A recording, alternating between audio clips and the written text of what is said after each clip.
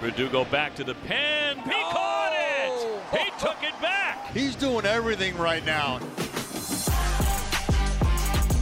That ball is gone! What a bullet by Devers! I love to see the exit velocity on that one.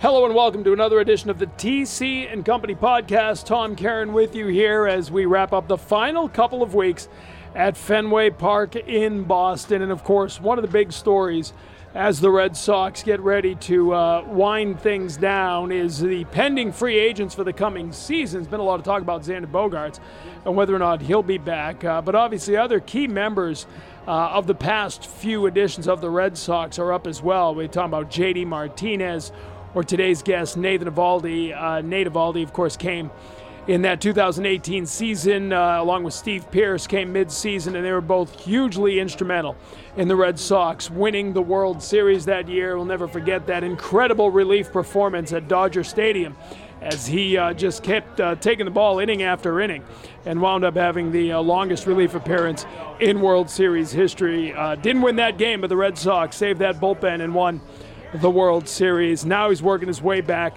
from an injury. The shoulder inflammation has been holding him back more than 24 games now, but another live BP session leading towards a minor league rehab, and then hopefully a couple of starts here at Fenway to wrap it up. And then who knows what the offseason will hold. So plenty to talk about, along with one of the most popular pitchers in the last few years of the Red Sox. So this week's TC and Company podcast with special guest Nathan Eovaldi. Nathan Eovaldi with us this week on the podcast. And, Nathan, it looks like you're going to throw here tomorrow. Is that the plan? Alex said probably 3 innings, give or take. Sort of take us through this time of year especially. It can be a little tough to find rehab games, the process that you go through between your last live BP and now the decision to do live BP again. Yeah, we're having a little bit of those difficulties for tomorrow too, because I think we have something going on in the field with the fans tomorrow at like 11:45, so the field has to be cleared and available for the Royals to use. And I think we're starting at like 9:45, 10 o'clock in the morning, so there's nothing like a nice early morning having some baseball in. It'd be like Patriots Day. Exactly. It's like a Patriots Day start. Yep. We'll have some people run outside. It'll feel like the marathon.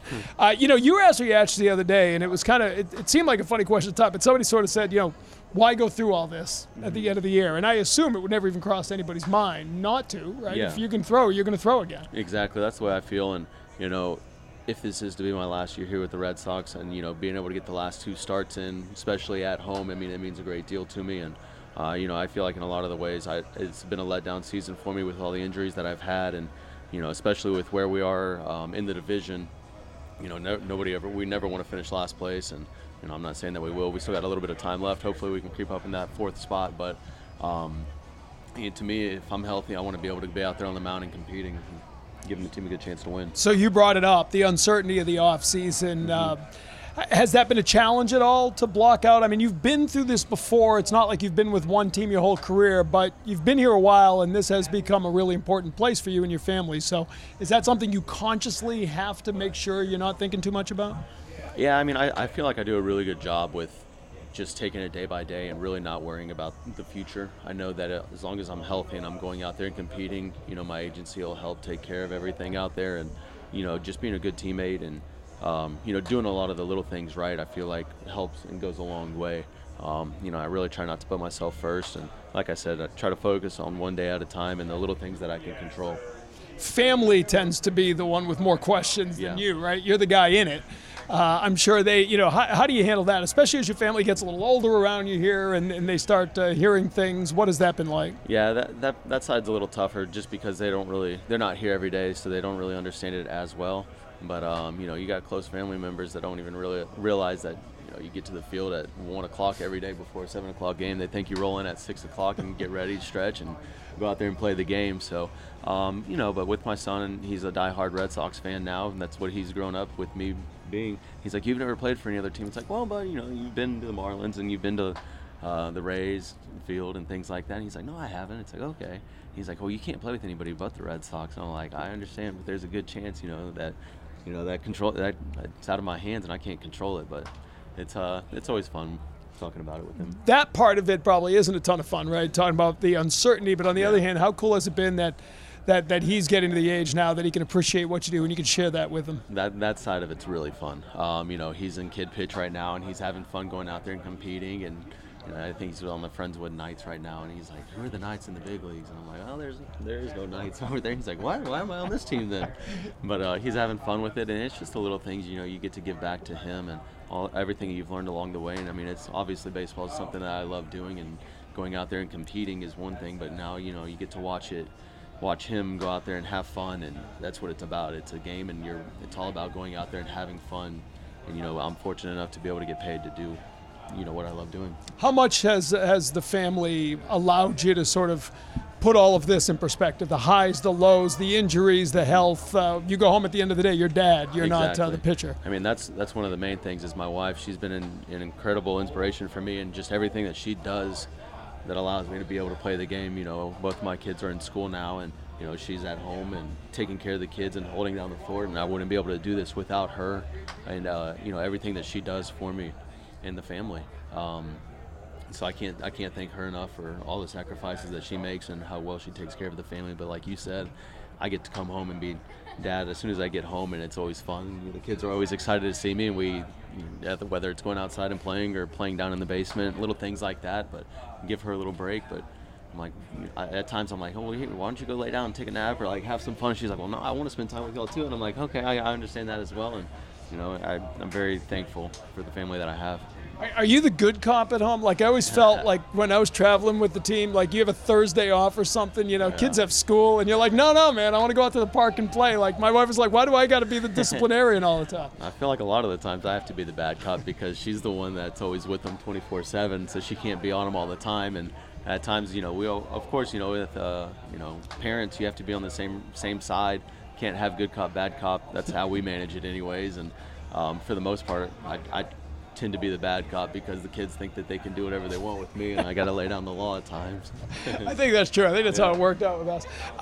Do you want to be here next year? I mean, if you had your druthers? Yeah, I mean, I love being here. I love, the organization, AC, the way he manages the team and just keeps everybody in a tight group. And then, of course, the fans. You can't say enough about the Red Sox fans. They show up every day. I mean, even with where we are in the standings, we still have sellout crowds, and the support that we get from them is absolutely incredible, and I can't thank them enough. Being here with the Red Sox, the ownership, it's every year we have a chance of winning the World Series, and I think last year, being 2 games away from that, and then having that same team last year come in this year and adding Story and signing Whitlock to a long-term deal, it's we made the right moves that we had to do. We didn't accomplish what we set out to do this year. You've been with other, franchises that have had great success, obviously, Dodgers, Yankees, those organizations. What is it about this place, these fans? Because it does seem like really since day one, and again, that was a World Series run, but you seem to have, your work ethic, your style seems to resonate with this crowd right from the get-go. Yeah. I don't know, really, honestly. I'm just thankful that they do appreciate the work that I put in because I try to put in a lot of work. I take pride in what I do out there on the mound and just trying to go out there and compete and give the team a good chance of winning the ball games. Obviously it's not just me that is a part of it. It's a lot of the things, a lot of the team, the staff that we have behind the scenes that do such a great job. Even the TV announcers and guys like you, it's like you're constantly pointing out the little things and making sure that the fans understand, the hard work and the time that we put in, and just going out there and doing what we love to do and compete and win ball games. Again, you had experience in New York, so it's not like you didn't understand pressure, but people talk about Boston being a place that not everybody can thrive. Not every player can take to it. Did you take to this from day one? I did, yeah. I feel like it doesn't take much for me to be happy, and being over there with the Yankees, they also try to put the best team out there to win ball games, but I feel like a lot of it is they have the money to show for it too. They go out there and they get those high name players, and they have all the nice things over there, brand new stadium and the clubhouse, and Fenway being one of the oldest ballparks in the division. It's the oldest now, right? Oldest in baseball with now, Wrigley, and the upgrades and stuff. It's hard to have those upgrades around here. It's hard to add the nicer things because of how old the stadium is, and we understand that as players, and with the fan support, and just again being able to come out here to a packed Fenway House, and the last card with the wild card game against the Yankees, and it's like you have that home field advantage, and the fans, I believe, are the ones that make the most of it. Being able to go out there and have them at your back and support you through thick and thin. They pay to come into the games too, so if you're not doing well, you deserve a boo here and there. But just them being understanding and knowing that we're working and we're trying to win another championship is the main thing. Part of when you're in a situation like this late in the season is tough decisions had to be made, and Kevin Plawecki being DFA'd, he's one of the most popular guys in the clubhouse on this team. Obviously meant so much to this team over the last couple of years and meant a lot to you. How, again, understanding that you're a pro and you've been through this, you're a veteran, but how tough is it when a guy you really like has to say goodbye in season? Yeah. I mean, that one's very difficult for me. I mean, Kevin and I have lived together the past 2 years in spring training, and he's been one of my go-to catchers that I've had in my career, and like you said, everything that he was able to do for us, he's very selfless when it comes to whether it's getting knocks and stuff. He knows that his priority is guiding the pitching staff in the rotation, and he takes a lot of pride in doing that. And he wasn't our everyday guy, but every time that he was out there, he gave us a great chance to win, and he's a competitor. He doesn't take any days off when he's in the dugout. He's always getting guys going, and the team leader that he was, without being one of those everyday guys, that's hard to do. And for me, he did a lot of the little things right, and he's going to be a part of a championship team one of these days. And I wish we could have gotten there last year for him, but I was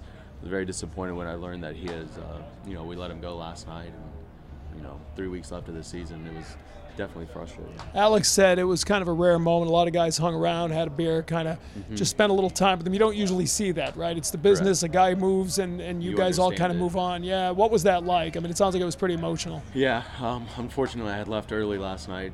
Got out of the clubhouse quick, obviously stayed for the whole game and stuff, but I didn't realize until I was already home that we had let him go, and we talk all the time, and we text and stuff. We're close friends, but yeah, a lot of guys stayed around last night, and again, like you said, that doesn't happen a lot. Speaks to who Kevin is. It speaks to who Kevin is and how much of an impact that he had on the team, and the role he had for us.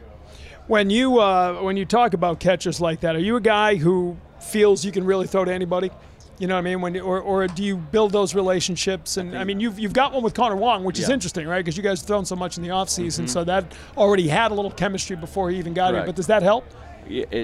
Yeah, I think you have to build that chemistry, especially with me having 5 pitches. At times, you got to know what I like to use and how I like to pitch. And Kevin caught on to that really quick, and Vasquez did the same thing. Wong, I haven't thrown to Reese yet, but I mean, we've got. I think it's tough. I think it's tough to develop. You have to have a catcher you can't call the same game for everybody. And every pitcher has their own strengths. And a catcher needs to know what those strengths are as a pitcher, whether it's good or bad, and getting you back in the count, or when everything is going good, still not overusing a few pitches, being able to change up the mix.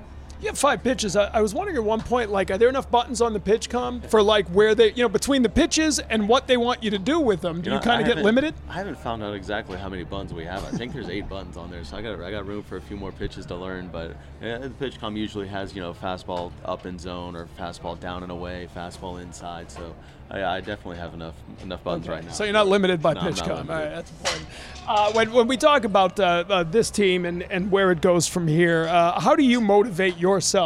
And in your case, maybe it's unique because you are coming back from an injury. The motivation is to get back on the mound and finish the season strong. But can it be a challenge, you know what I mean, when you're, again, not mathematically eliminated yet, but the standings are right there. They are what they are. Does your experience sort of help you just keep going day after day no matter what the standings are? Well, again, it goes back to the fans, and we don't want to let them down. We've let them down with where we are in the season, but for us to just give in right now, that'd be, letting the fans down. And again, knowing that we're going to be out here every day competing and still putting in the work to go out there and finish the season strong and still give the fans what they want to see, and it's victories and us going out there and, doing the little things right.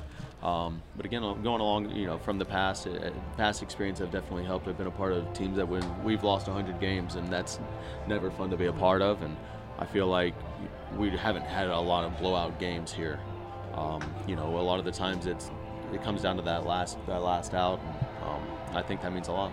On the mound, we talked a lot about the velocity being down in that last stint you were on, and you seem to be developing into a guy who was sort of using all your pitches a little more. Was that like chicken and egg? Is because velocity's down, you can't rely on the fastball quite as much? I think so, and also too, everybody's starting to throw a lot harder now. But it's being able to locate your off-speed pitches, and I think if you can do that, it makes your fastball play a little faster. And when I didn't have my fastball at its normal velocity, you got to mix. You can't just stay in one part of the zone or stay on that one pitch. I think for me, a lot of the times my curveball turns into be my changeup just with the speed difference of it and how much it breaks. So obviously using that a little bit more to get guys off my fastball, and then having the cutter, which is a cut fastball, or the split finger fastball, all those pitches help the fastball out more. Is the curveball the slowest pitch you throw? Yeah. Yeah. So are there times you literally just use it to get guys off the other stuff? Yes, 100%. I mean, I think I finally realized that last year, because growing up, a changeup's a changeup. That's the pitch that changes speeds. Right. But curveball's the slowest one that I throw, and that's really the change of speeds. And my splitter's my strikeout pitch. It's my second pitch that I go to, and being able to attack guys inside with it. I think of like just the way I attack guys and the zones I use it, and help tunnel the pitches to make them better. And to me, my curveball's my slowest one, and being able to use it as a first pitch strike, where obviously they have to be geared up for the fast stuff. So I can usually steal a strike with it, and then later in the counts, if they've been fouling off some of my fast stuff, I use the curveball. One of the things that's been really fun covering you over these years is you've got a great arm, but you're always thinking about it. You're always trying to reinvent yourself a little bit. How can I make this pitch? Year to year, you might change the mix. As you're an older guy now and a veteran, are those some lessons you can share with young guys? I feel a lot of young guys show up with golden arms, but probably haven't given it the thought you've given it. Yeah, absolutely. And a lot of the times too with hitters, they're always learning and adapting as well. I mean, we've seen it over the course of the years. In 15 and 16, it was like the splitter was the pitch that everybody was learning. 17, 18, the cutter, and then the high fastball. And it's really just trying to stay a step ahead of the hitters. And I think you got to know your strengths as well as the hitters' weaknesses. And if the hitters are all struggling on sinkers, I might come back next year with a sinker. I don't know. Well, Michael Wacha said, it was funny, early in the year, Michael Wacha told me that, he was walking back through a cage, you noticed everybody was working on the high fastball. Yeah. He's like, so he started throwing a sinker. He's like, it's the cat and mouse game. I got to start getting back down in the zone. Exactly. I mean, you always want to try to stay a step ahead of the hitters, and I mean, a lot of the times the hitters are always working, and it seems like they're playing catch up with the pitchers. So, we got to keep developing, and I think that helps with, having the 5 pitches. I feel like I can control them and throw them all at, any count. And I feel like a lot of the times if a team's struggling on sliders, I gotta work on my slider a little bit more, because that's going to be the pitch that's going to help get me out of some jams. Pitching rule change is coming next year, the pitch clock. I don't know that anybody who's playing the game at the major league level loves any change, right? You guys have played a certain way. You think it'll affect you? You move pretty quick to begin with, but yeah, I've never had to, use it. I think a lot of the times the hardest thing for me is just finding that pitch to use. But I think with the pitch comm, it's going to help with being able to just say no at times, and real quick, batter swings, I can say no. It's just, again, the catcher and I having that relationship where we know what pitch we want to throw, and I don't think it'll be too big of an issue. Like you said, like I feel like we can get on the same page relatively quick, and then just going through the deliveries. But I think it's going to be tough on the hitters to have to get in that box and be ready to go. Yeah, and I just feel like there's always unanticipated consequences, right? The whole, like, how many times you can throw over to first. Exactly. There's going to be a key game somewhere that either a ball's going to be called for a time violation, or you're not going to be able to check the runner and he's going to waltz over to second base. Something's going to happen in one of these games. I think that's one of the main issues that we don't like the rule changes, is you don't want a game to be dictated on you not pitching fast enough out there, going quick enough. You got bases loaded and a full count, and it's a huge moment in the game, and you want to make sure that you got the conviction to throw that pitch. You're saying no, and then you get balked, and game's over. I mean, nobody wants to see that happen in a big league ball game. The shift, do pitchers generally favor legislating the shift? I don't know. There's a lot of ups and downs with it. I think, obviously when the shift works, everybody likes it, and when it doesn't, you're like, oh, it was a ground ball right to second base, and you feel like he should have been out. But they have their reasonings behind it, and there's always the percentages to back it up, and it's hard to be able to argue with that. Most fans don't understand. Like, you don't pitch to the shift, right? The whole concept of the shift is the analytics RSA. Now, maybe you do. I feel veterans do a little bit. If you got nobody over on the side, you're not going to pitch outside, right? I mean, essentially, that's the way I feel. I feel like I can beat anybody with any pitch, and if we got 3 guys on the left side of the field, then I'm probably going to attack a batter a little bit more than a little bit more in than I normally would. But they don't want you to, right? They don't want you to. They want you to pitch as if everyone's in straightaway positions. Correct. It's crazy. It really is. I mean, because we watch, right? We're not in it. We watch, and you'll see nobody on the left side with a left-handed hitter, and it's an outside pitch that a decent hitter can just slap down the line. That or just that bunt, and again, a lot of guys, I'm surprised more guys don't do that. They don't do it. But again, it's like kind of the same thing with that win-loss. It's you got 3 guys on the left side, all you have to do is poke it the other way, and it's a base hit. But a lot of the times they don't do that until they got 2 strikes on them, and they're beat with a slider or a splitter down and away, and then they just reach out there and slap it over there. We saw it last night with Perez, Salvador. This week we celebrated Roberto Clemente Day. Last year you were the nominee. What did that mean to you? Did you get to learn much about the man and what his impact on this game is? I did, yeah. We went to the museum this year as well when we were in Pittsburgh, and it was awesome to be able to experience it. I mean, everything that he was able to do for the game of baseball and the way he gave back. I mean, there's very few of us that are in this situation to where we can, you're playing for the Boston Red Sox, one of the most, big league teams out there. The name says it all, and for you to be able to put on that jersey, but be able to go out there and kind of help out the community and give back. I mean, I think that's what the biggest thing was, and ultimately, he paid the cost with his life. Right. Incredible what he did. Incredible, yeah. But everything that he was able to do for us in the game of baseball and the way he's changed it's a huge honor for me to be able to wear that jersey on that day. And you've taken that seriously, all your work with the Jimmy Fund, even through the pandemic. And I know that was real tough. And kudos to you, talking to Lisa Sherber and the people over there. It would have been easy for you to say, listen, when we're back, I'll be helping again. But you took it to heart. You Zoom calls and meetings. What is it about that cause and those kids and those families that resonated with you so much? I'd lost my grandpa 2 years ago. He had lung cancer. I was kind of in those shoes of being a patient, not a patient, but just being in the hospital. And, watching him go through it, he had gotten diagnosed I think it was August. And, it was I'd always talk to him after the games on the phone. And, those phone calls got shorter and shorter where he was just running out of breath and he just couldn't do it. And then by the time I got home, he was in and out of the hospital and just eating hospital food and little things like that. And you got other patients right across the hall. It's hard for everybody else to realize if you haven't been through it. And unfortunately, I experienced it. And obviously he meant the world to me. But just these parents. Obviously, my kids and everything mean the world to me, but these parents that are, their kids are diagnosed with cancer, and cancer resonates, I feel like, with everybody, and just being able to go through that moment. And, you never want your kid to suffer, and you always want the best for them. And if you can take away their pain, I feel like every parent would do so in a heartbeat. To make those kids smile and just to have us be almost a distraction for them, going in to see them at the hospital and them seeing Wally and everything.